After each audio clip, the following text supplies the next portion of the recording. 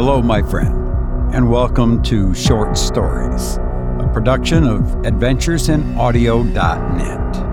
I'm Robert Crandall, your host. It's nice to have you with me. This podcast can be found on iTunes, Stitcher, TuneIn, Podcast Directory, and other directories, and of course on the website AdventuresInAudio.net. The story on this episode was written by Robert E. Howard. Now, Robert E. Howard, Wikipedia says he was an American author who wrote pulp fiction in diverse range of genres. He's well known for the Conan the Barbarian. He's considered the father of the sword and sorcery subgenre. I narrated a Conan story called The Queen of the Black Coast for another website a few years ago. And that was a Conan the Barbarian and lots of action and intrigue. And I think you'll like his stories, and we will feature more on this podcast. I have three things in common with Robert E. Howard. First, I'm also a Robert E. And Mr. Howard wore a hat. I wear a hat as well. And we were both born in January. He being born on the 22nd, and I was born on New Year's Day. A pretty cool birthday, huh? Yeah. I used to think so. He kind of felt a little special. But now, as the years pile up, it's like, oh no, another birthday around the corner already. And I can't just space it out. It's like the whole world stops and celebrates. It's almost like a curse. But anyway, Robert E. Howard, it's a tragic story about him. He committed suicide, unfortunately. He was born in Texas, was into boxing and bodybuilding, and he dreamed of becoming a writer of adventure stories. Yeah, didn't have any success until he was about 23, and thereafter until his death at age 30 by suicide. His writings were published in a wide selection of magazines, journals, and newspapers in several genres. And the main outlet for his stories was that pulp magazine called Weird Tales, which was, in the Depression era. It was the magazine of the time.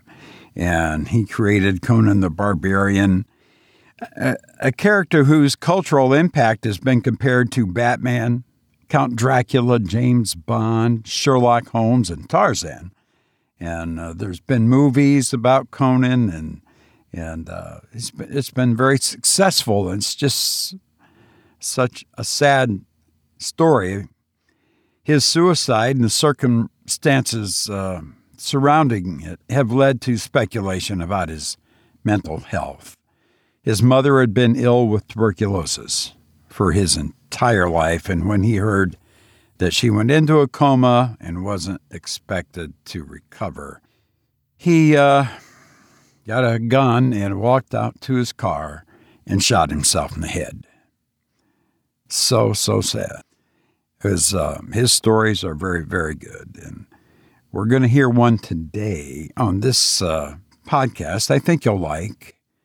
It's a story about two men who come upon a tavern. They're way out into this forest, and they come across this tavern that has a very eerie name, very mysterious, kind of scary name. And what happens is, you'll see. Lots of intrigue and betrayal and death. So let's listen now to Rattle of Bones by Robert E. Howard.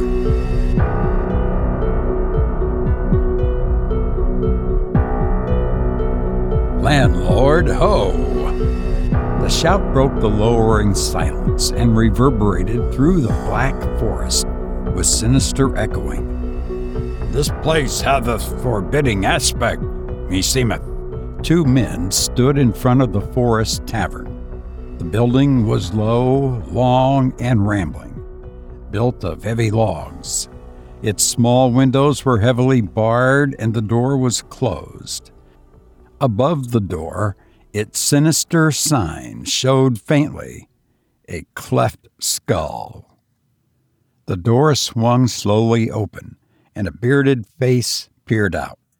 The owner of the face stepped back and motioned his guest to enter, with a grudging gesture, it seemed.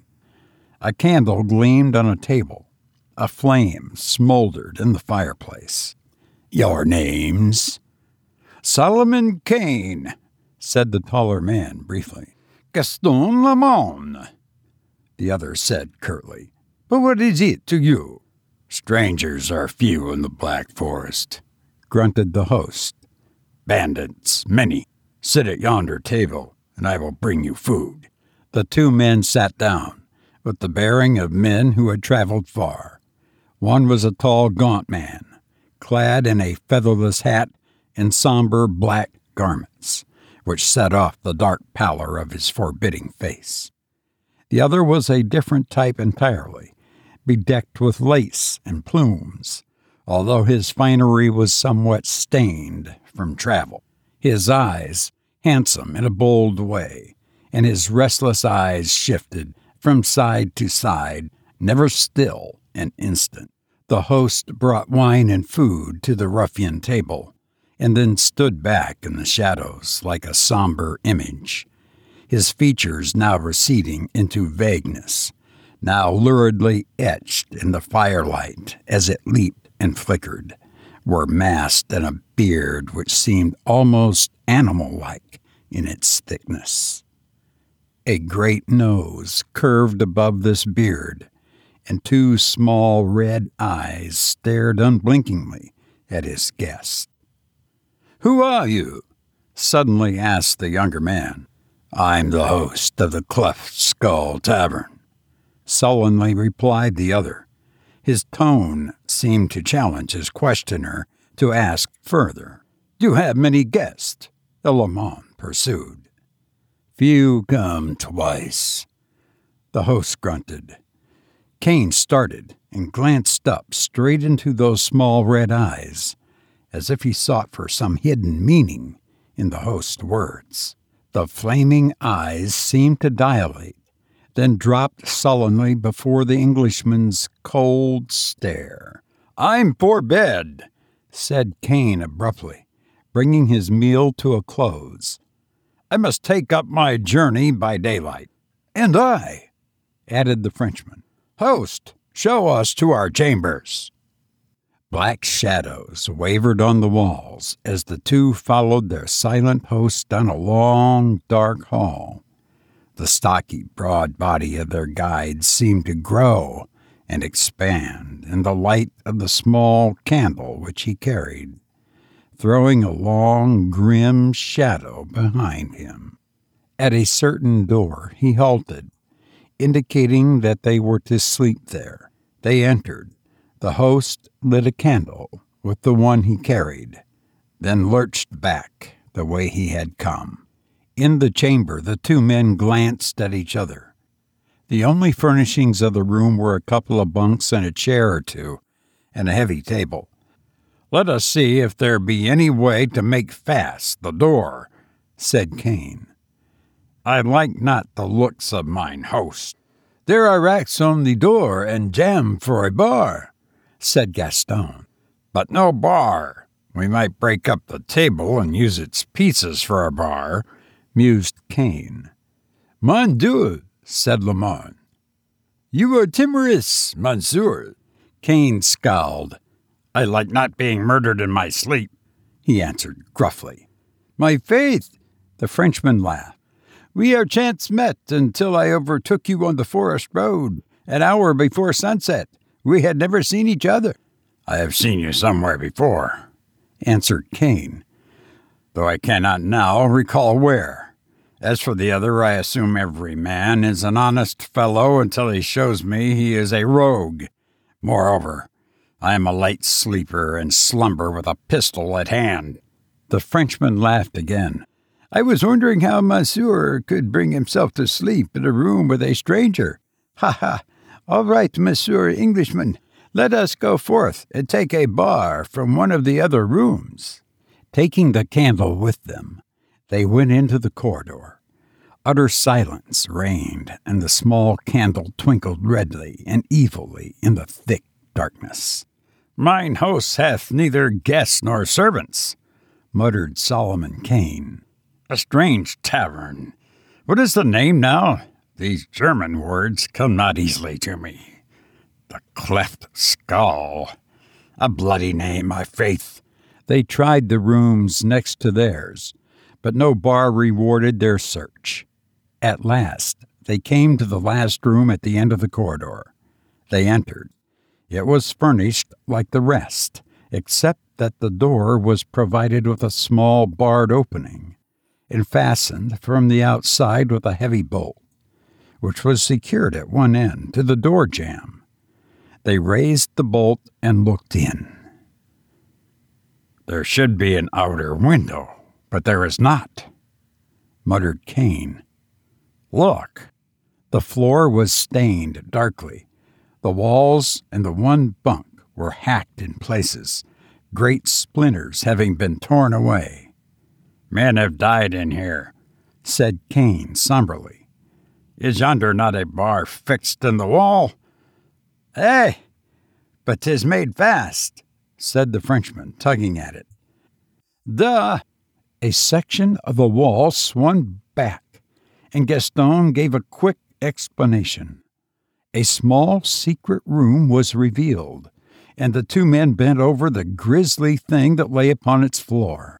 "The skeleton of a man," said Gaston. "And behold how his bony leg is shackled to the floor. He was imprisoned here and died." "Nay," said Kane. "The skull is cleft. Methinks mine host had a grim reason for the name of his hellish tavern. This man, like us, was no doubt a wanderer who fell into the fiend's hands." "Likely," said Gaston without interest. He was engaged in idly working the great iron ring from the skeleton's leg bones. Failing in this, he drew his sword and with an exhibition of remarkable strength cut the chain, which joined the ring on the leg to a ring set deep in the log floor. "Why should he shackle a skeleton to the floor?" mused the Frenchman. "Mon bleu! 'Tis a waste of good chain.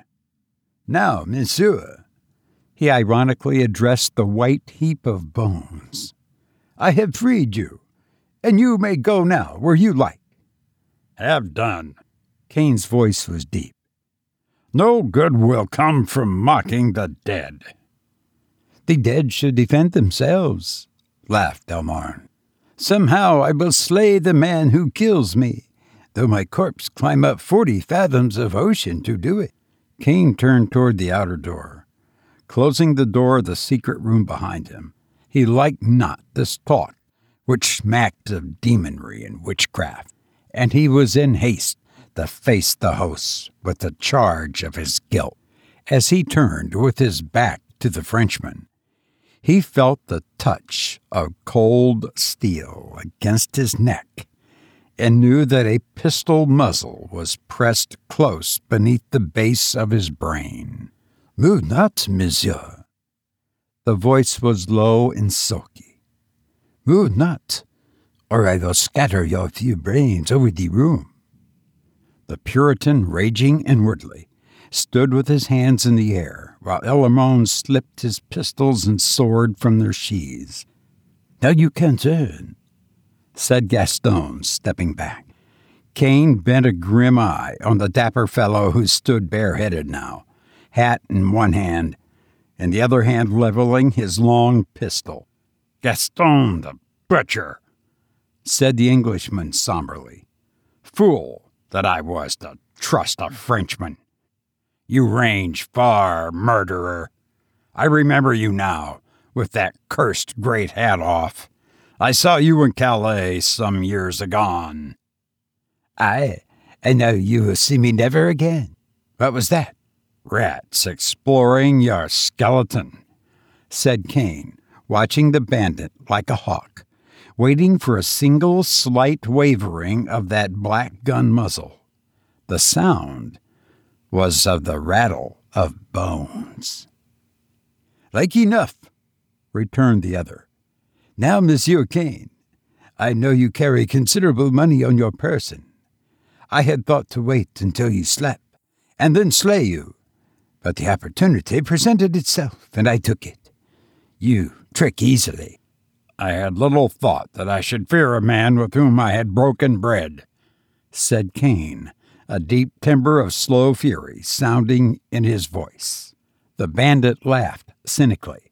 His eyes narrowed as he began to back slowly toward the outer door. Kane's sinews tensed involuntarily. He gathered himself like a giant wolf about to launch himself into a death leap. But Gaston's hand was like a rock, and the pistol never trembled. "We will have no death plunges after the shot," said Gaston. "Stand still, monsieur. I have seen men killed by dying men, and I wish to have distance enough between us to preclude that possibility. My faith, I will shoot you. You will roar and charge, but you will die before you reach me with your bare hands. And mine host will have another skeleton in his secret niche. That is, if I do not kill him myself. The fool knows me not, nor I him. Moreover," the Frenchman was in the doorway now, sighting along the barrel. The candle, which had been stuck in a niche on the wall, shed a weird and flickering light which did not extend past the doorway. And with the suddenness of death, from the darkness behind Gaston's back, a broad, vague form rose up, and a gleaming blade swept down. The Frenchman went to his knees like a butchered ox, his brains spilling from the cleft skull.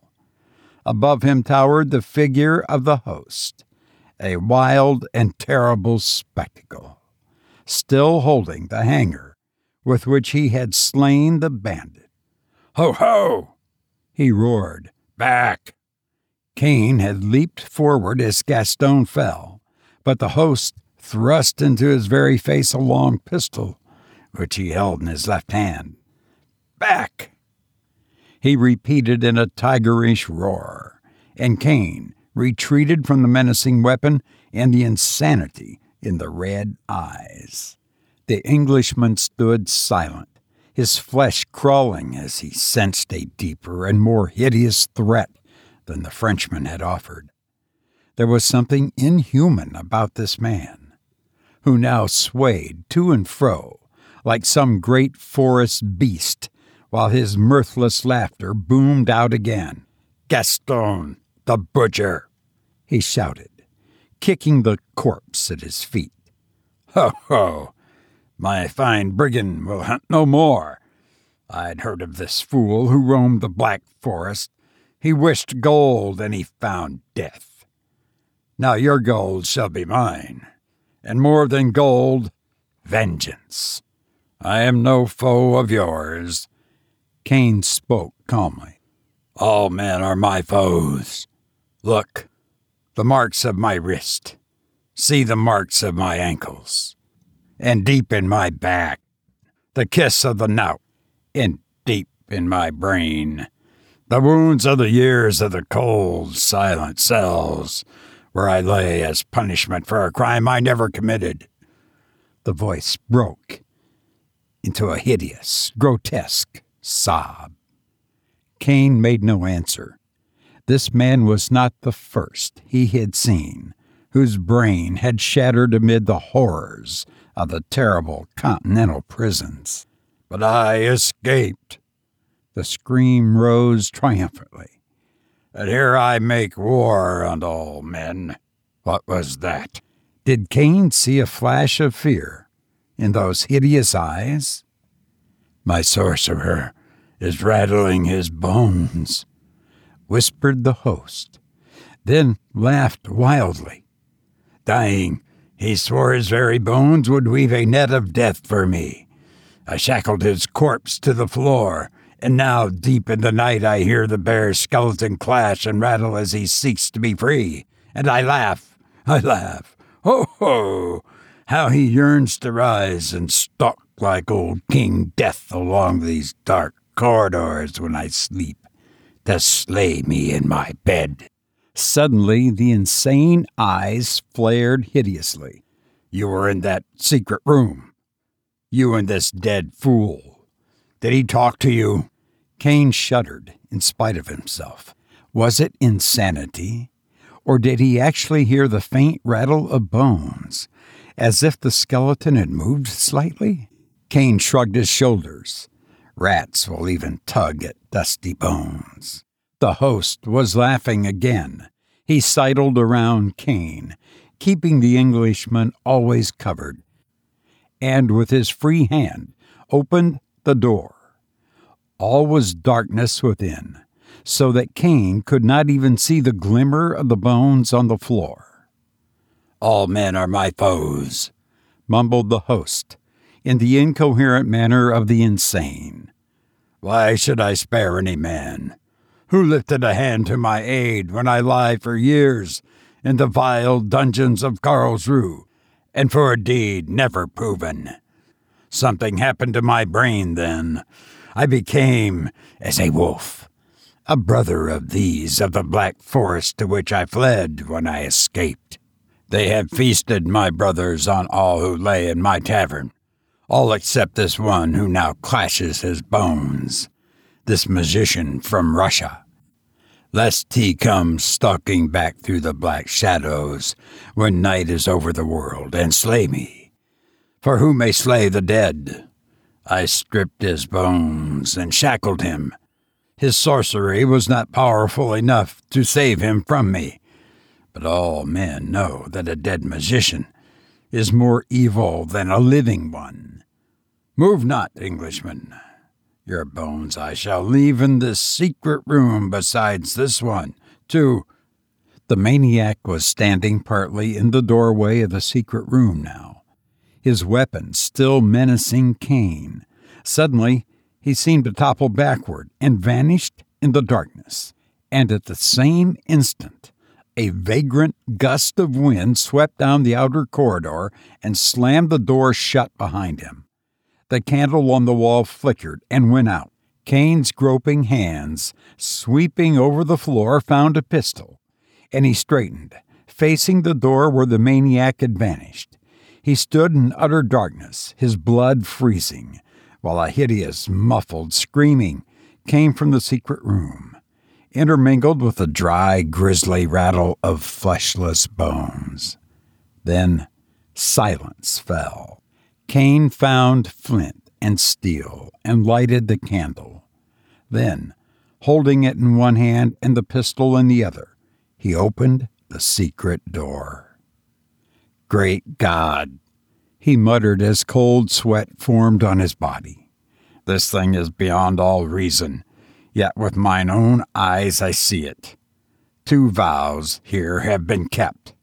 For Gaston the Butcher swore that even in death he would avenge his slaying, and his was the hand which set yon fleshless monster free. And he, the host of the cleft skull, lay lifeless on the floor of the secret room, his bestial face set in lines of terrible fear, and deep in his broken neck were sunk the bare finger bones of the sorcerer's skeleton. You've been listening to Rattle of Bones by Robert E. Howard. If you enjoy this podcast, please share it with someone. I leave you with this quote from Helen Keller. "I cannot be argued into hopelessness. I've enjoyed being with you, and now I must go. But I hope to be with you again soon. Take care. Thank you."